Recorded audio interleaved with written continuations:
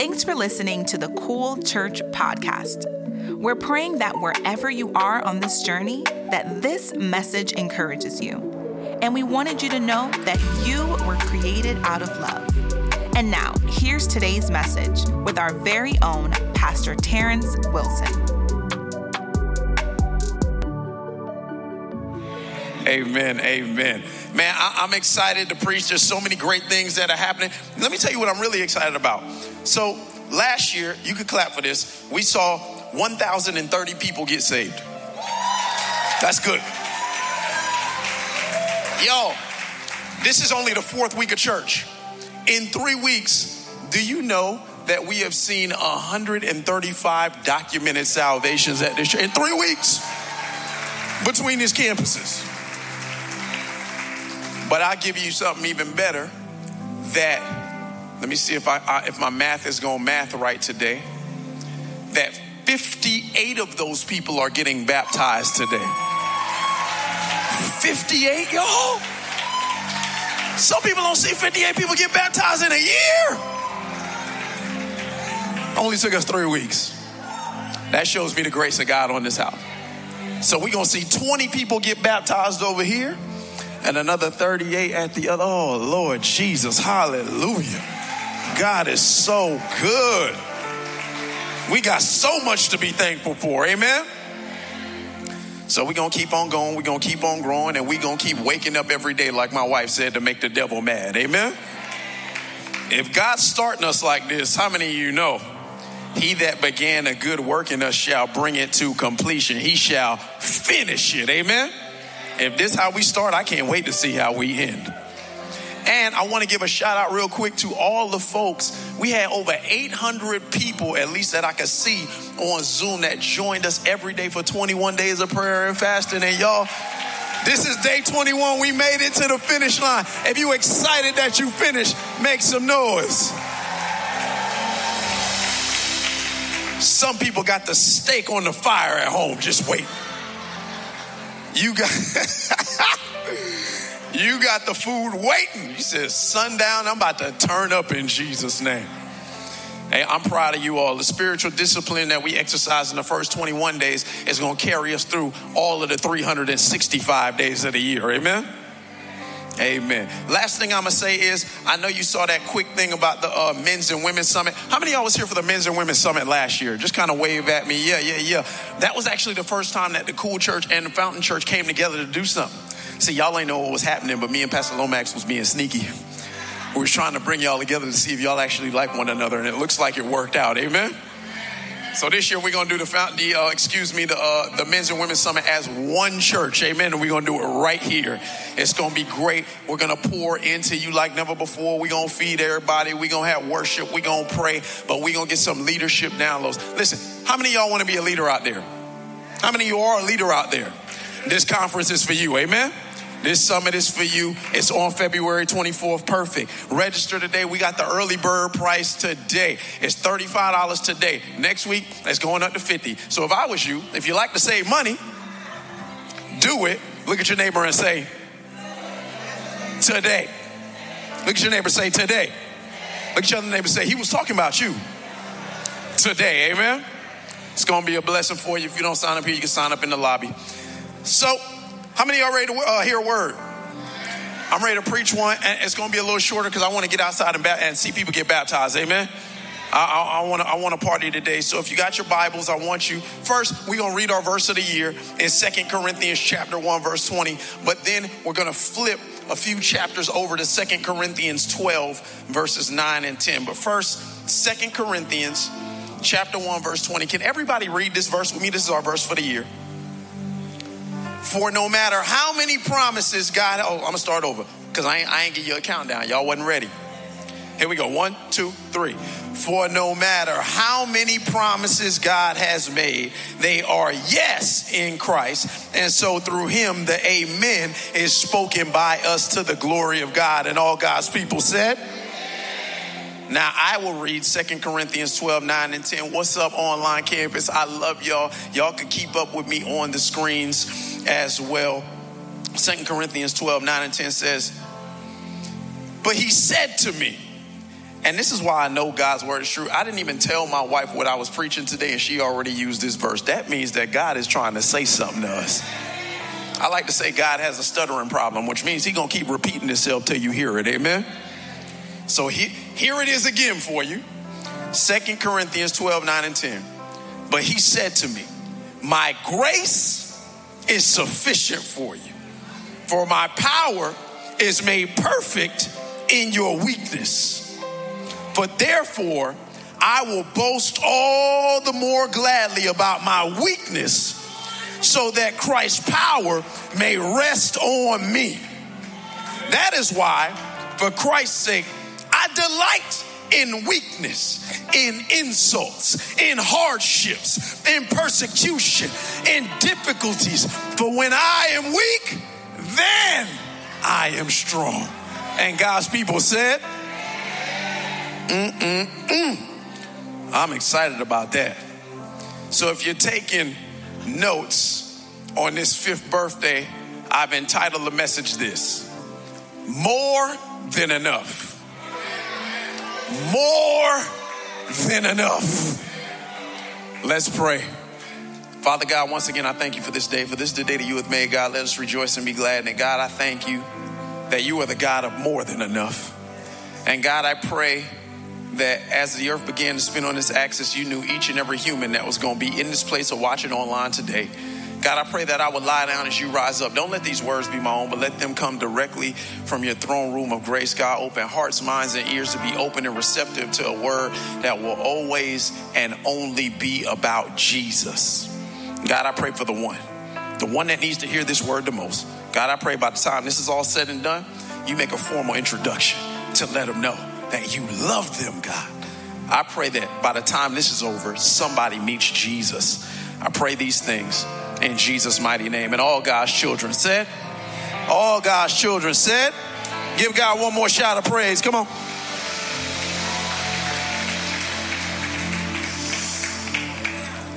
I'm excited. Hey, when you go out to the lobby, listen, if you want to wear your amen literally on your sleeve, you can go out and get some of the amazing merch so that you can represent wherever you go. And the church said, because now, see, when we wear this amen, we know it means more than just so be it. We know that it signifies the amen. His name is Jesus Christ, and he loves you. And when he says it, it's because he's the only one that is guaranteed to fulfill the promise. So when you say amen, you're saying, I trust all the promises of God. Amen?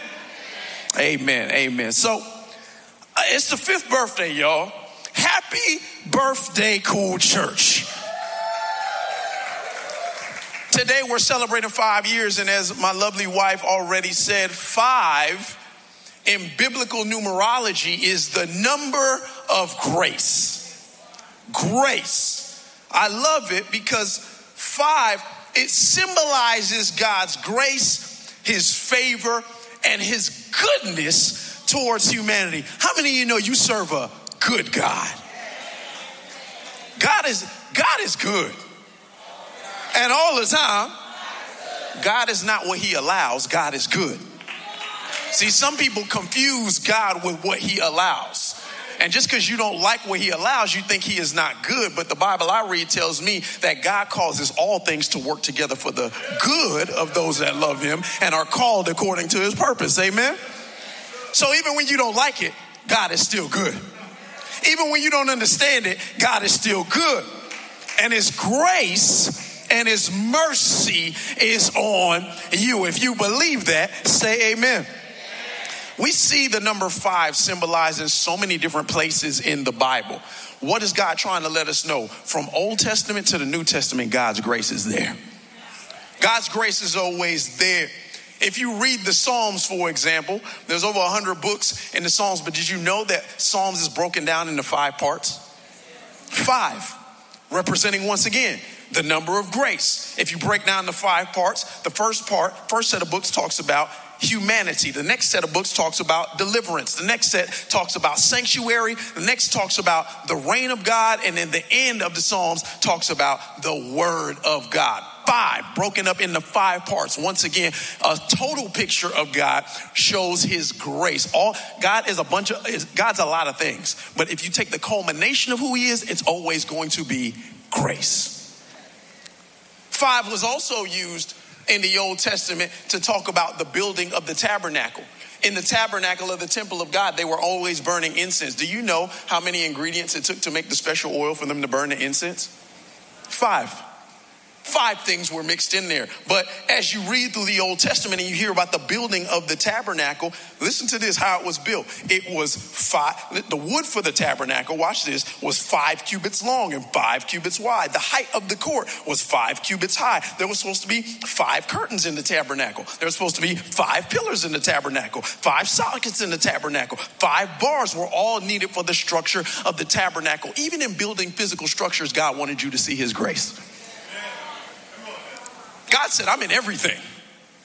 Even in the inanimate things, I'm in those things because I'm the creator of those things. We also see grace show up in the 10 commandments. I know that sounds counterculture because the commandments are the law, but there's 10 commandments. But if you split 10 in 2, what does it equal? Do you know you're actually supposed to separate the commandments in half because the first set of commandments does something different than the second set of commandments? The first set of commandments speaks to our relationship with God and his authority and his delegated authority. That's why it says things like, once again, his delegated authority, honor your mother and your father, and your days shall be long on this earth. He said, hey, I gave them authority. You better listen to them because when you listen to them, it's like listening to me. And that's a commandment with a promise attached to it. He also says, don't have any other gods before me. He's trying to make sure before you ever have a relationship with somebody else, you need to make sure our relationship is okay. So the first set of commandments, the first 5 deal with our vertical relationship. You know what the second 5 deal with? Our horizontal relationship. Our second 5 commandments teach us how to be a blessing to each other. If you love your neighbor, you don't steal from your neighbor. You don't kill your neighbor. You don't covet things from your neighbor. Right? I love that because the first 5 commandments teach us about our vertical relationship with God. And the second set of commandments teach us about our horizontal relationships with each other. Do you see what I just did there? I just created a picture for you of the cross. And what does the cross show humanity? It shows it grace. So even in the commandments, we're catching a picture of grace. I love it. In the New Testament, 5 recurs so many times, but I love 5 in the context to the Apostle John. We know John. Did you know that John wrote 5 books of the New Testament? He wrote the Gospel of John. He wrote 1st, 2nd, and 3rd John, and he also wrote Revelations. Do you know what the central theme of all 5 of those books are? The grace of God. John is called the love disciple because often he talks about the love of God. And in talking about the love of God, he's trying to show us God's love for us because he has mercy and grace on us. So 5 is a reoccurring theme throughout scripture because once again, from Genesis to Revelation, God wants to show man that he has grace on them. Grace. I love it. 5, once again, in biblical numerology is known as the number of grace. And I thought it would be fitting to explore what the term grace means on this 5th birthday because 5 represents grace. So I figured I'd go back to the beginning. Something that we talked about in the beginning of the year was in 2 Corinthians 1:20. It says the promises of God are yes and amen. I said, you know what? On this birthday, let's revisit 2 Corinthians. But now we're going to go a little further in the book. And Paul, he talks about grace in this book in a very interesting manner, unlike any of the other books of the Bible. And before we really understand what grace means in 2 Corinthians, we first must understand the context. Amen? How many know if you want to understand God's word, you got to know the context? Because people take stuff out of context and they have destroyed so many lives by taking God's word out of context. We will never be those people. Here, hey, never take my word for it. Always take God's word for it. Go back, reread this, and make sure you have stuff in context. Amen?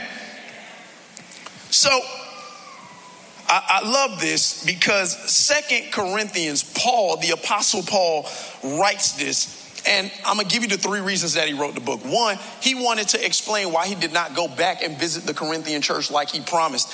He made a trip to Macedonia, and on his way there, he makes a trip. It was a difficult one because Paul was battling all these false prophets and false apostles, and he was like, yo, this is too stressful. I ain't got no time for this. He goes to Macedonia, does God's work there, and then he writes them a letter. He's like, I can't come back to y'all because I want to come back to y'all with love, but it's too much nonsense going on there, so I'm gonna write you to let you know the depths of my love for you, but I want to come back on good terms. I don't want to come back in conflict because the church of God is supposed to be unified, not divided. Amen. So he lets them know how much he loves them, but he explains why he didn't come for the second trip. So after that, the second thing that he does, he wants to raise an offering. So by the time you get to the middle of the book, he's trying to raise an offering for who? He's trying to raise an offering for the God's people in Jerusalem, because at this time in history, there was terrible torment for God's people, man. They were being killed left and right. And Paul, what he does, he brings up the church of Macedonia. He's like, y'all, this is a small but mighty church. Don't nobody give like the Macedonian church. And he's like, y'all have more affluence and influence than them. Y'all should be out giving them. Why? Because our brothers and sisters are suffering, and we must band together to be a blessing to them. Amen? That's the second reason that he writes it. But the last, Paul is fighting to defend his apostleship. These so-called, what he called super apostles. Yeah, Paul was petty.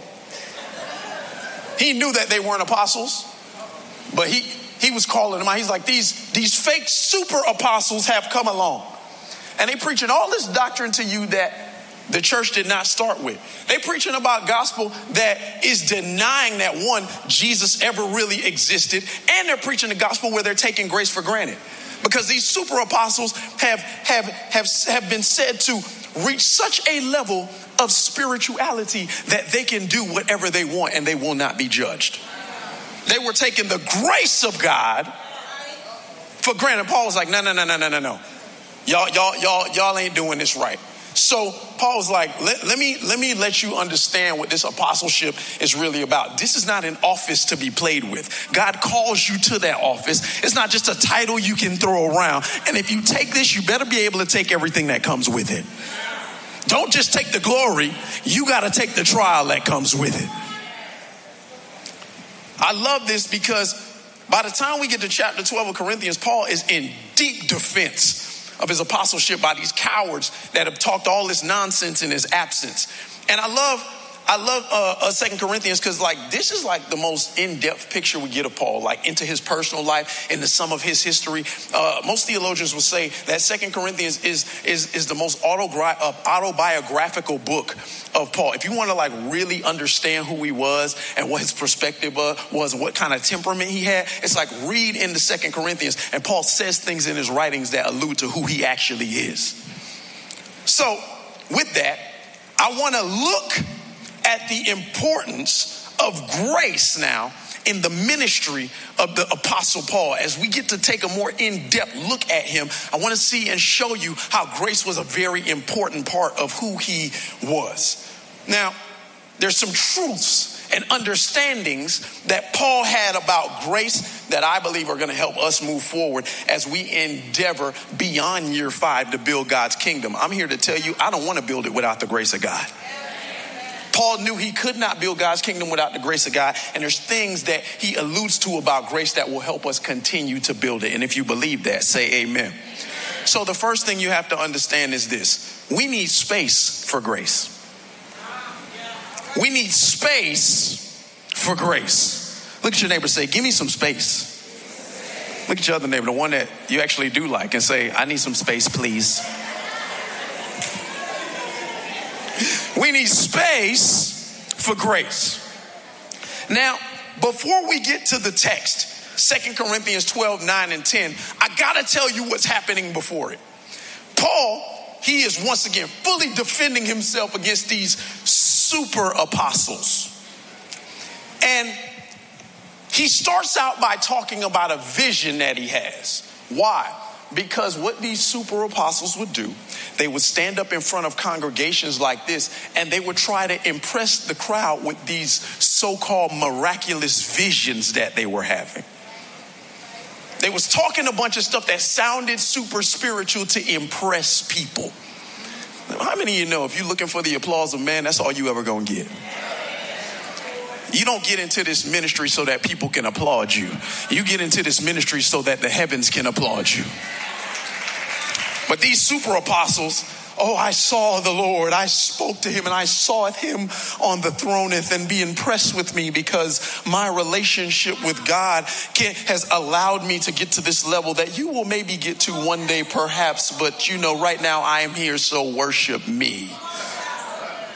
Paul's like, y'all are stupid. And Paul is so humble, like he brags, but it's a humble brag. Because like, here's the thing about Paul, when he bragged, he could actually back it up. But it was a humble brag. So much so, he speaks about somebody else, but he's actually speaking about himself. We catch Paul talking about himself in the third person. And I know that could sound kind of weird, but he's trying, like what theologians have expressed and explained is that he doesn't want to bring in any attention on himself. So he speaks about a vision that he had, but he says, I know a guy. You ever did that? Like you got an issue, but you like, oh, my friend. So he's like, I know a guy that had a vision. Now he could be braggadocious and say, man, I had a vision that you would not believe. He doesn't do that. He's like, I know a guy. I need y'all to hear this. And he had a vision. And as a matter of fact, the vision was 14 years ago. Once again, showing a sign of Paul's humility. He didn't get the vision, and as soon as he got the vision, gave it to the people. He actually doesn't even want to talk about it. He's been holding this thing in for 14 years. Let me ask you something. If you had a vision where you talk to God, would you hold it in for 14 years? You telling everybody. Do you know what God told me? Not Paul. He didn't even want to talk about it, but he's using this vision to defend himself. He's like, I know a guy about 14 years ago, he had a vision and he was caught up in the third heaven. Now, a lot of times we hear that. It's like, oh, snap, we got levels to heaven. That's not what that was talking about. It's not what it was talking about at all. Back in the culture, when they said third heaven, you have to understand what that actually meant. They thought that there was 3 levels before you get to God, physical levels. So the first one would have been the atmosphere of the earth. So like the sky, that would have been one heaven. They weren't saying that that was actually heaven. They were just saying that, hey, there's the atmosphere. Then the second heaven, but they didn't think it was heaven, was the stars. And then the third heaven, it's like God's above all that. That's where you find God, right? That's where God lives. So once again, that was not to designate levels of heaven. I have to explain this stuff because sometimes you read this like, yo, three levels. I hope I get to the third one. Like, no, that's not what that's talking about. Just saying there's the sky, there's the earth atmosphere, there's stars, and then there's where God resides. Because our God is infinite. He rests beyond the things that we can see. He says, I knew a guy. He gets to the third heaven. And he sees things that are unbelievable. Doesn't get very descriptive about what he sees because he's not trying to brag. And then he's like, that same guy heard some conversations, but I'm not going to tell you what the conversations were about. I want you to understand this. Paul had every right to brag about these visions, but he's he's letting you know that he had the vision so he knows, so he's letting the congregation know the stuff that you heard from these jokers, it's nothing compared to what I've seen. It's nothing compared to what I've seen, but I don't want to come off bragging, so I'm not going to be too descriptive about it. Now, I'm not going to be too descriptive about what I saw, and I'm definitely not going to tell you what I heard. I'm going to keep it to myself. Because those conversations were between me and God directly. I love this. He never says what he saw. He never says what he heard. He just lets them know, hey, these people you talk about, they ain't the only people that have visions. I have visions too, and mine are real. What Paul was really saying, I've had plenty of experiences with God to boast about, but I'd rather talk about my weakness. I got stuff I could brag about, but we ain't gonna talk about that today. I would rather, it would be more befitting. This is how humble he is. I'd rather talk about my weaknesses instead of talking about my strengths. Why would Paul mention a vision that he did not want to talk about? This will bless some people because some people get something from God and the first thing you do is just blow your mouth open and tell everything. And the truth of the matter is, sometimes there are some things that God shows you and tells you that ain't for anybody but you. Stop revealing listen, I got dreams and visions 20 years down the line. I don't tell you about it because here's the thing with vision. You got to set the pace of the vision. If you tell people too much too soon, they may give up before you get there. Because when it ain't moving the way that they wanted to move, they be like, I thought you said. See, that's why I shouldn't have told you nothing. That's why I shouldn't have told you nothing. Because I know what God's doing, but because it ain't happening when you want to, now you think I'm a liar when I just been a visionary. Don't tell everybody everything that God's got going on with you. Keep it to yourself. And so why does God give Paul a vision he can't talk about? Because it wasn't for them, it was for him. God gave Paul something that he could see because he knew what he would have to go through, and he knew he would have to look back on that to sustain him through it. Some of y'all going through hell on earth right now, but God has shown you something. He showed you in order to keep you. Do not despise small beginnings. Maybe you're not there right now. Maybe you're still on the road to get there. But when you got vision, you don't worry about the stuff that's happening around you because your eyes are fixed and focused on what is in front of you. I ain't got time to worry about the petty problems and issues around me because I got my eyes locked on the horizon line. I got my eyes locked on Jesus, the author and the finisher of my faith. When I don't like what's happening around me, I look beyond me. There are some things that God showed me that have allowed me and my wife to continue this for 5 years. Because I'll be honest, sometimes I look around, I'm like, Lord, for real?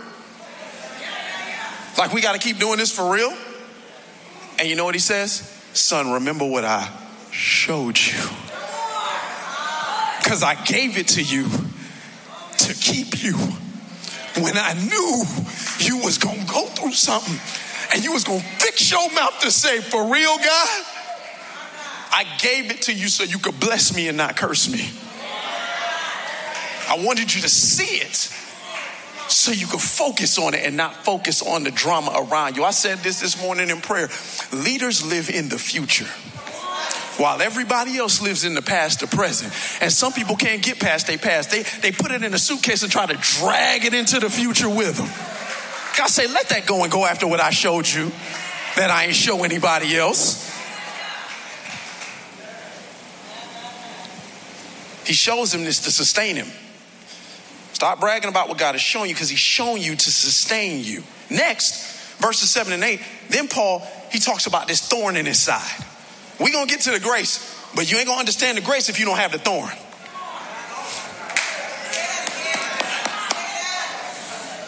Paul talks about this thorn in his flesh.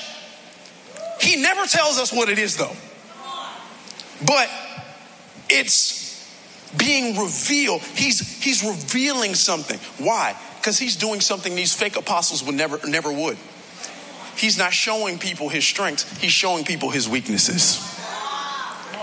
The fake apostles want to be praised when the real ones know the praise does not belong to us. It belongs to God.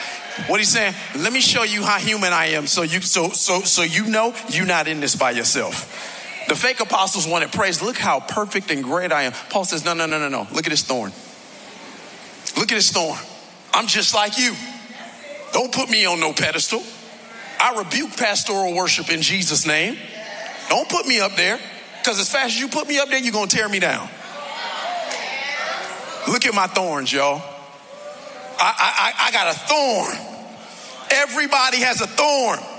That root word that was used for thorn. See, people look at thorn. You ever held a rose and you see the thorns? You ever got stuck your finger on it? He's like, ooh. When we talk about these thorns, some people think like the thorn was like a needle prick. It was not like a needle prick. The word for thorn that is used there did not mean like a regular thorn. It actually meant like a tent peg. Like a peg that used to hold a tent in the ground. So he's like, man, I got this thorn in my side. Could you imagine a tent peg in your side? That's like impaling you. What was he trying to let you know? He was trying to let you know, like, hey, man, I got some real deep-seated issues This ain't just a prick. This thing goes deep. Like it's deep. And you have to understand that as much as I preach and I teach, I still got deep issues too. So 2 Corinthians 12:7 says, there was given to me a thorn in my flesh, the messenger of Satan to buffet me. To buffet me. You know what buffet means? It means punched. So he's saying this, buffet, it means punch. There's people who walk around and you see them in the church and you might be looking at one right now who got a big smile on their face on the outside. But if you could see my inside, my face is black and blue. My ribs, you have no idea, because the enemy has buffeted me. Just because I wear it well don't mean I ain't been through something. Just because you can't see my pain doesn't mean I don't have pain. I love what Alan Redpath, the great theologian, said. He said, but perhaps you have lived long enough as I have to know that sometimes the most radiant face hides great pressure. And often the man that is being most blessed of God is being most buffeted by the devil. Sometimes you're looking at people and you want their blessing, but you don't know that they've been buffeted. You want the blessing, but not the buffet. You want the power, but you don't want to take the punch.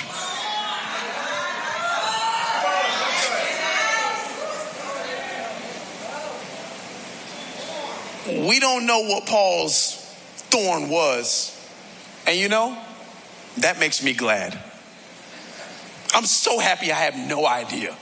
Theologians have tried to figure out what it was. Some said that it was like some specific form of malaria that day, that he probably had that. Some said he could have had lust issues. Some said, like, there's so many different theories. The Bible never says. So all of them are just theories. We have no idea what Paul's issue was. And I'm glad, because if you knew Paul's thorn, you might make a mistake and dismiss your own.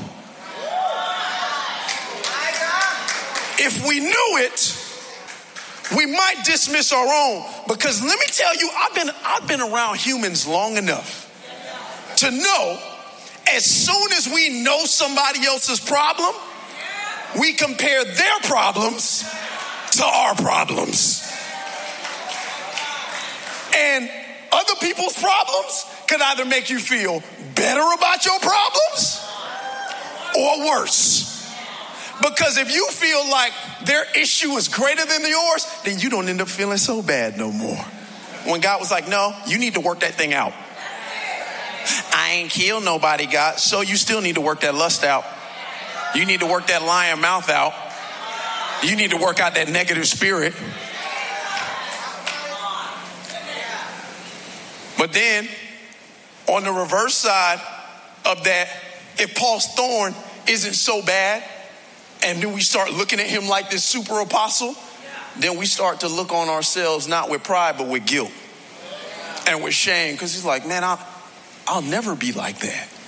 I could never do that. Like, God, how do you expect me to live up to Paul? God says, Paul's just like you.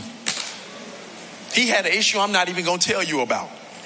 And I love this, because the great Charles Spurgeon, another theologian, says, God wanted everyone with any kind of thorn in the flesh to be able to put themselves in Paul's shoes.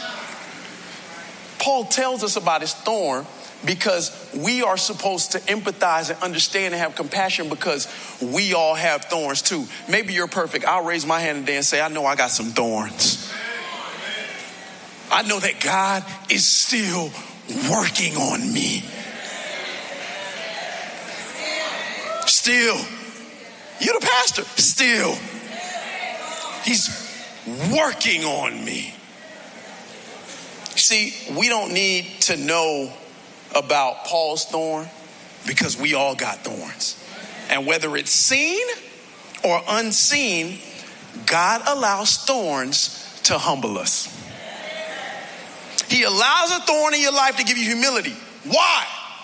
This is now that I've given you that background, this is what 2 Corinthians 12:9 is about. You should never read this verse again without the context of having a thorn. 2 Corinthians 12:9 says, but he said to me, he said, my grace is sufficient. What does sufficient mean? Adequate for the purpose. My grace is sufficient for you, for my power is made perfect in weakness. Therefore, I will boast all the more gladly about my weakness so that Christ's power may rest on me. Yeah, if you're going to clap, clap. Come on.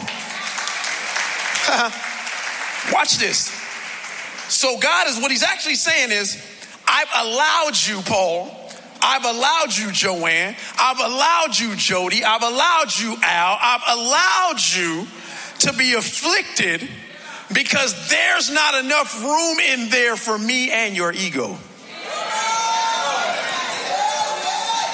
I've allowed you to be afflicted, Terrance, because there is not enough room in your heart for me and your ego. I got to give you something to humble you. I got to give you something in order to make space. I love this. Now, if we look at grace and the actual definition, we have to understand grace is given to us to help humble us, right? So knowing that, God is saying you got to acknowledge your weakness as Paul does to make space, and I'll fill it with grace. If you acknowledge your weakness will create space. And God says, don't worry about the space. I'm going to fill it with grace. Look at grace. Grace in the Greek is a word, karos. Karos, right? And this is what it means. It means of the merciful kindness by which God, exerting his holy influence upon souls, turns them to Christ, keeps them, strengthens them, increases them in Christian faith, knowledge, affection, and kindles them to the exercise of Christian virtues. If that was too complicated, here's a more simple definition for you. Grace is the unmerited favor of God. You can't earn it. You can't deserve it. There's nothing you can do but accept it. And that's why the old saints sing songs like Amazing Grace. How sweet the sound that saved a wretch like me. I once was lost, but now I'm found. Was blind, but now I see. How many of y'all are thankful for the unmerited favor, the grace of God that you can't earn, that you don't deserve, but he loved you so much, he gave it to you anyway. If you believe it, say amen. God just gives it to you because he loves you. But in context to 2 Corinthians 12:9, grace is actually not used in that way. That's the way that saves us and changes us. But if you take that word and don't put it in the right context, then that verse doesn't actually make sense. So if he says, but he said unto me, my unmerited favor is sufficient for you. My power is made perfect in your weakness. It doesn't really go as well because there's a second definition of grace that's used in context to this specific verse. And I love it because once again, grace in the Greek, karos, the second definition that's used in context to this specific verse is the assisting and strengthening of his followers and ministers to bear their troubles. The assisting and strengthening of God's followers and his ministers to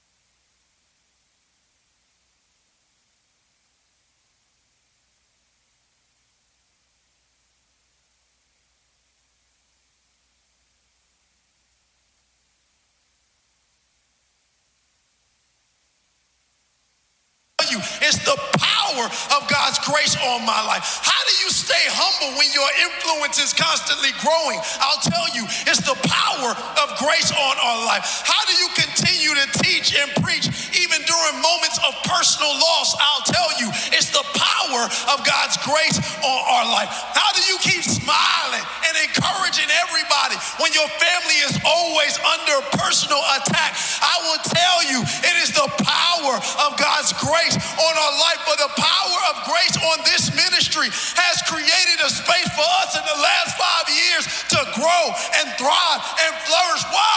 Because we know it is not about us, but it is His power that is made perfect in our weakness. And the grace of God is on us to do what He has called us to do. How you gonna break generational curses? It's the power of God's grace on your life. How you gonna restore your messed up marriage? It's the power of God's grace on your life. How you gonna see your lost sons and daughters come home? It's the power of God's grace on your life. How you gonna go to the office tomorrow and smile at your boss that keep picking on you? It's the power of God's grace in your life. If you believe it, say amen.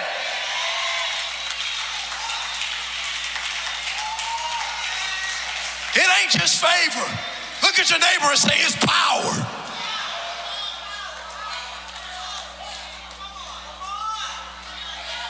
I need His power in my life.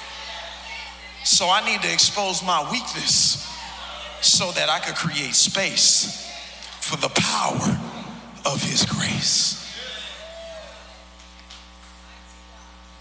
One last thing, and I promise you it's going to be quick.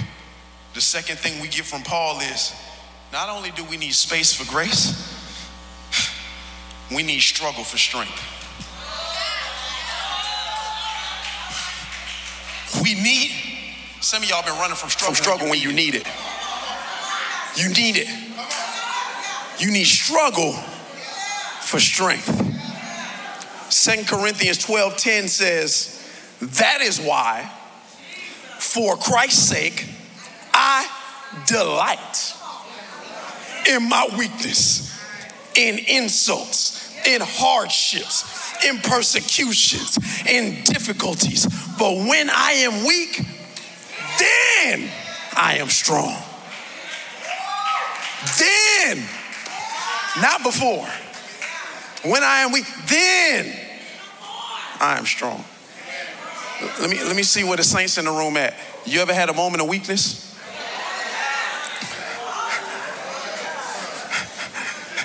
How much time you got? I got one every day. A moment of weakness. Can I tell you about the very first day of Cool Church? Y'all, I had a real moment of weakness. It was January 27th, 2019. We had bounced around from place to place just trying to build up interest for the church. We went from a park to a hotel ballroom to a fitness center to a community space. And one time there was literally like a boxing ring, and I had to talk like inside the boxing ring because that was the only space to meet. We talked in all these crazy places just to gather team. Because you get this vision and this dream in your heart and you wonder like, God, what's going to happen? Who's going to show up? What's going to happen? And finally, after getting a bunch of no's, I just can't, like, I'm really annoying. If you tell me no, I never believe you. Got a bunch of no's at the school, and I realized the people that were saying no was not even the person with the power to say no, was just gatekeepers. Sometimes you just got to keep asking until you get to the right person. That was for free. That ain't even come with the sermon. And we asked, and finally we got a yes. And I never forget, first day, January 27th, 2019, we had the very first Cool Church service in New Renaissance Middle School in Miramar. And y'all, I was backstage that day, and all people kept running to tell me was all the issues we was having that day. Pastor, what about this? Pastor, what about this? I'm like, I don't know. I ain't never did this before either. But the biggest issue we had is that the power kept going out. We were in a gym that we set up that Friday night. See, some of y'all complain about coming to church at 7 o'clock to set up in the morning. What happens when you got to lose your Friday night?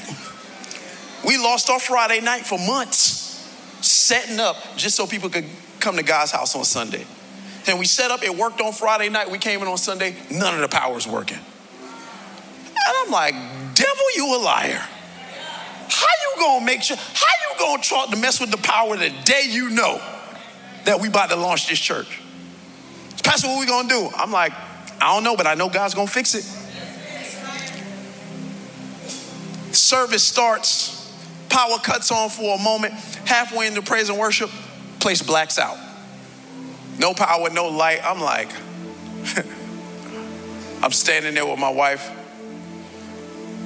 and everybody's like, what we gonna do? What we gonna do? And I remember saying a prayer to myself in that moment. And I said, God, I ain't got nothing left, man. I did everything I know how to do. I got nothing else. Oh, man. Gosh, if y'all was betting about me crying, you won. Well, instead of me telling you what happened, let me just show you. Y'all look at this.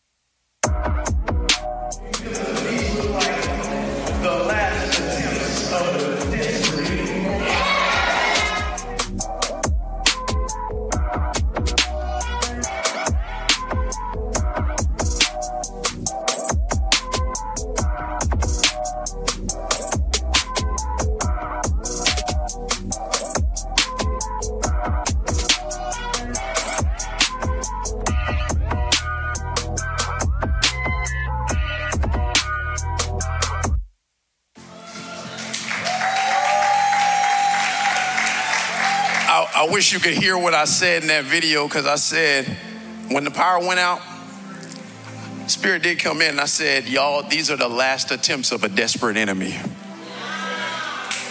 It's his last attempt, because he knows he's already lost. Y'all, that day, I said, God, I got nothing. I did everything I know. And I promise you, as clear as I could hear any other voice, I heard a voice in my spirit. And when I said, God, I got nothing, he said, son, don't worry. I got more than enough. I got more. Y'all, that day,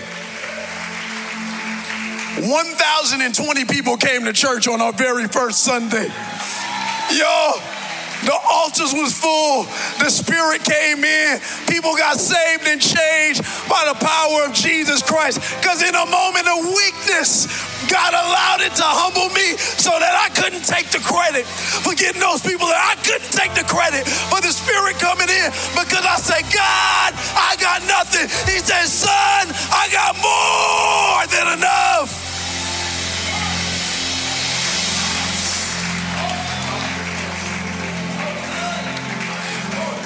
There's two ways that God can relieve your struggle. He can either remove the load or he can strengthen your shoulders. And I don't know about you today. I don't want him to take it off of me. I want him to give me the strength to carry it. My prayer no longer is, God, move that mountain. It's, God, give me the strength to climb. Give me the intestinal fortitude to get around it. Or give me the strength to bust through it. I just know we serve the God that says when we ain't got enough, he's got more than enough. You see, that day, I figured something out that day that has stayed with me for the last 5 years. That there would be, if today can't stop us, there's no demon in hell that can stop us.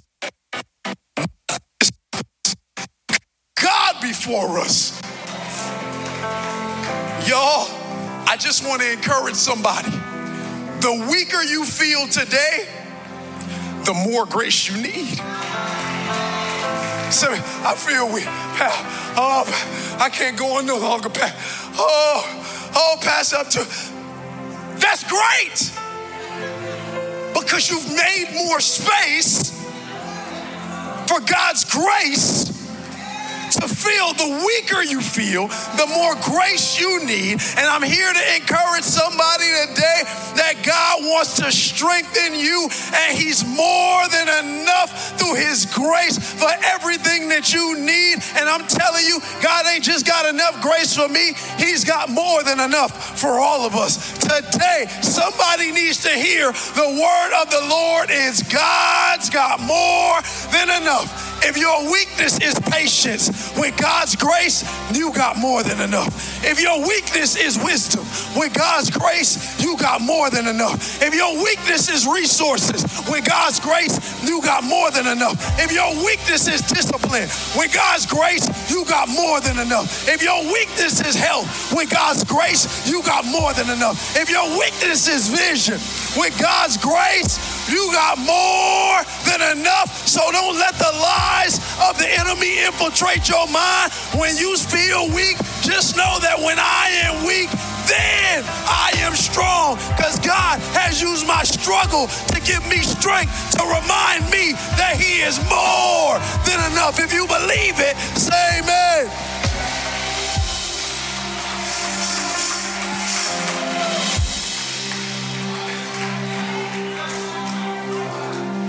But maybe today your weakness is forgiveness. You've been walking around with guilt. You've been walking around with shame. And you say, there's no way that God could ever forgive me. I got good news for you. If you need forgiveness, our God has more than enough. If you believe it, say amen.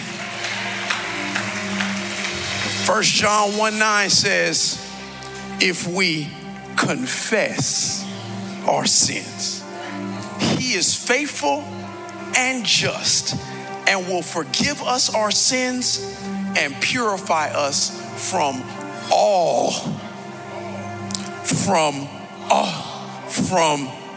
there is not one thing you can do that God will not forgive, because he has more than enough forgiveness for you. With every head bowed and every eye closed. Thank you so much for listening. To hear more messages like this one, please be sure to subscribe and check out our podcast channel.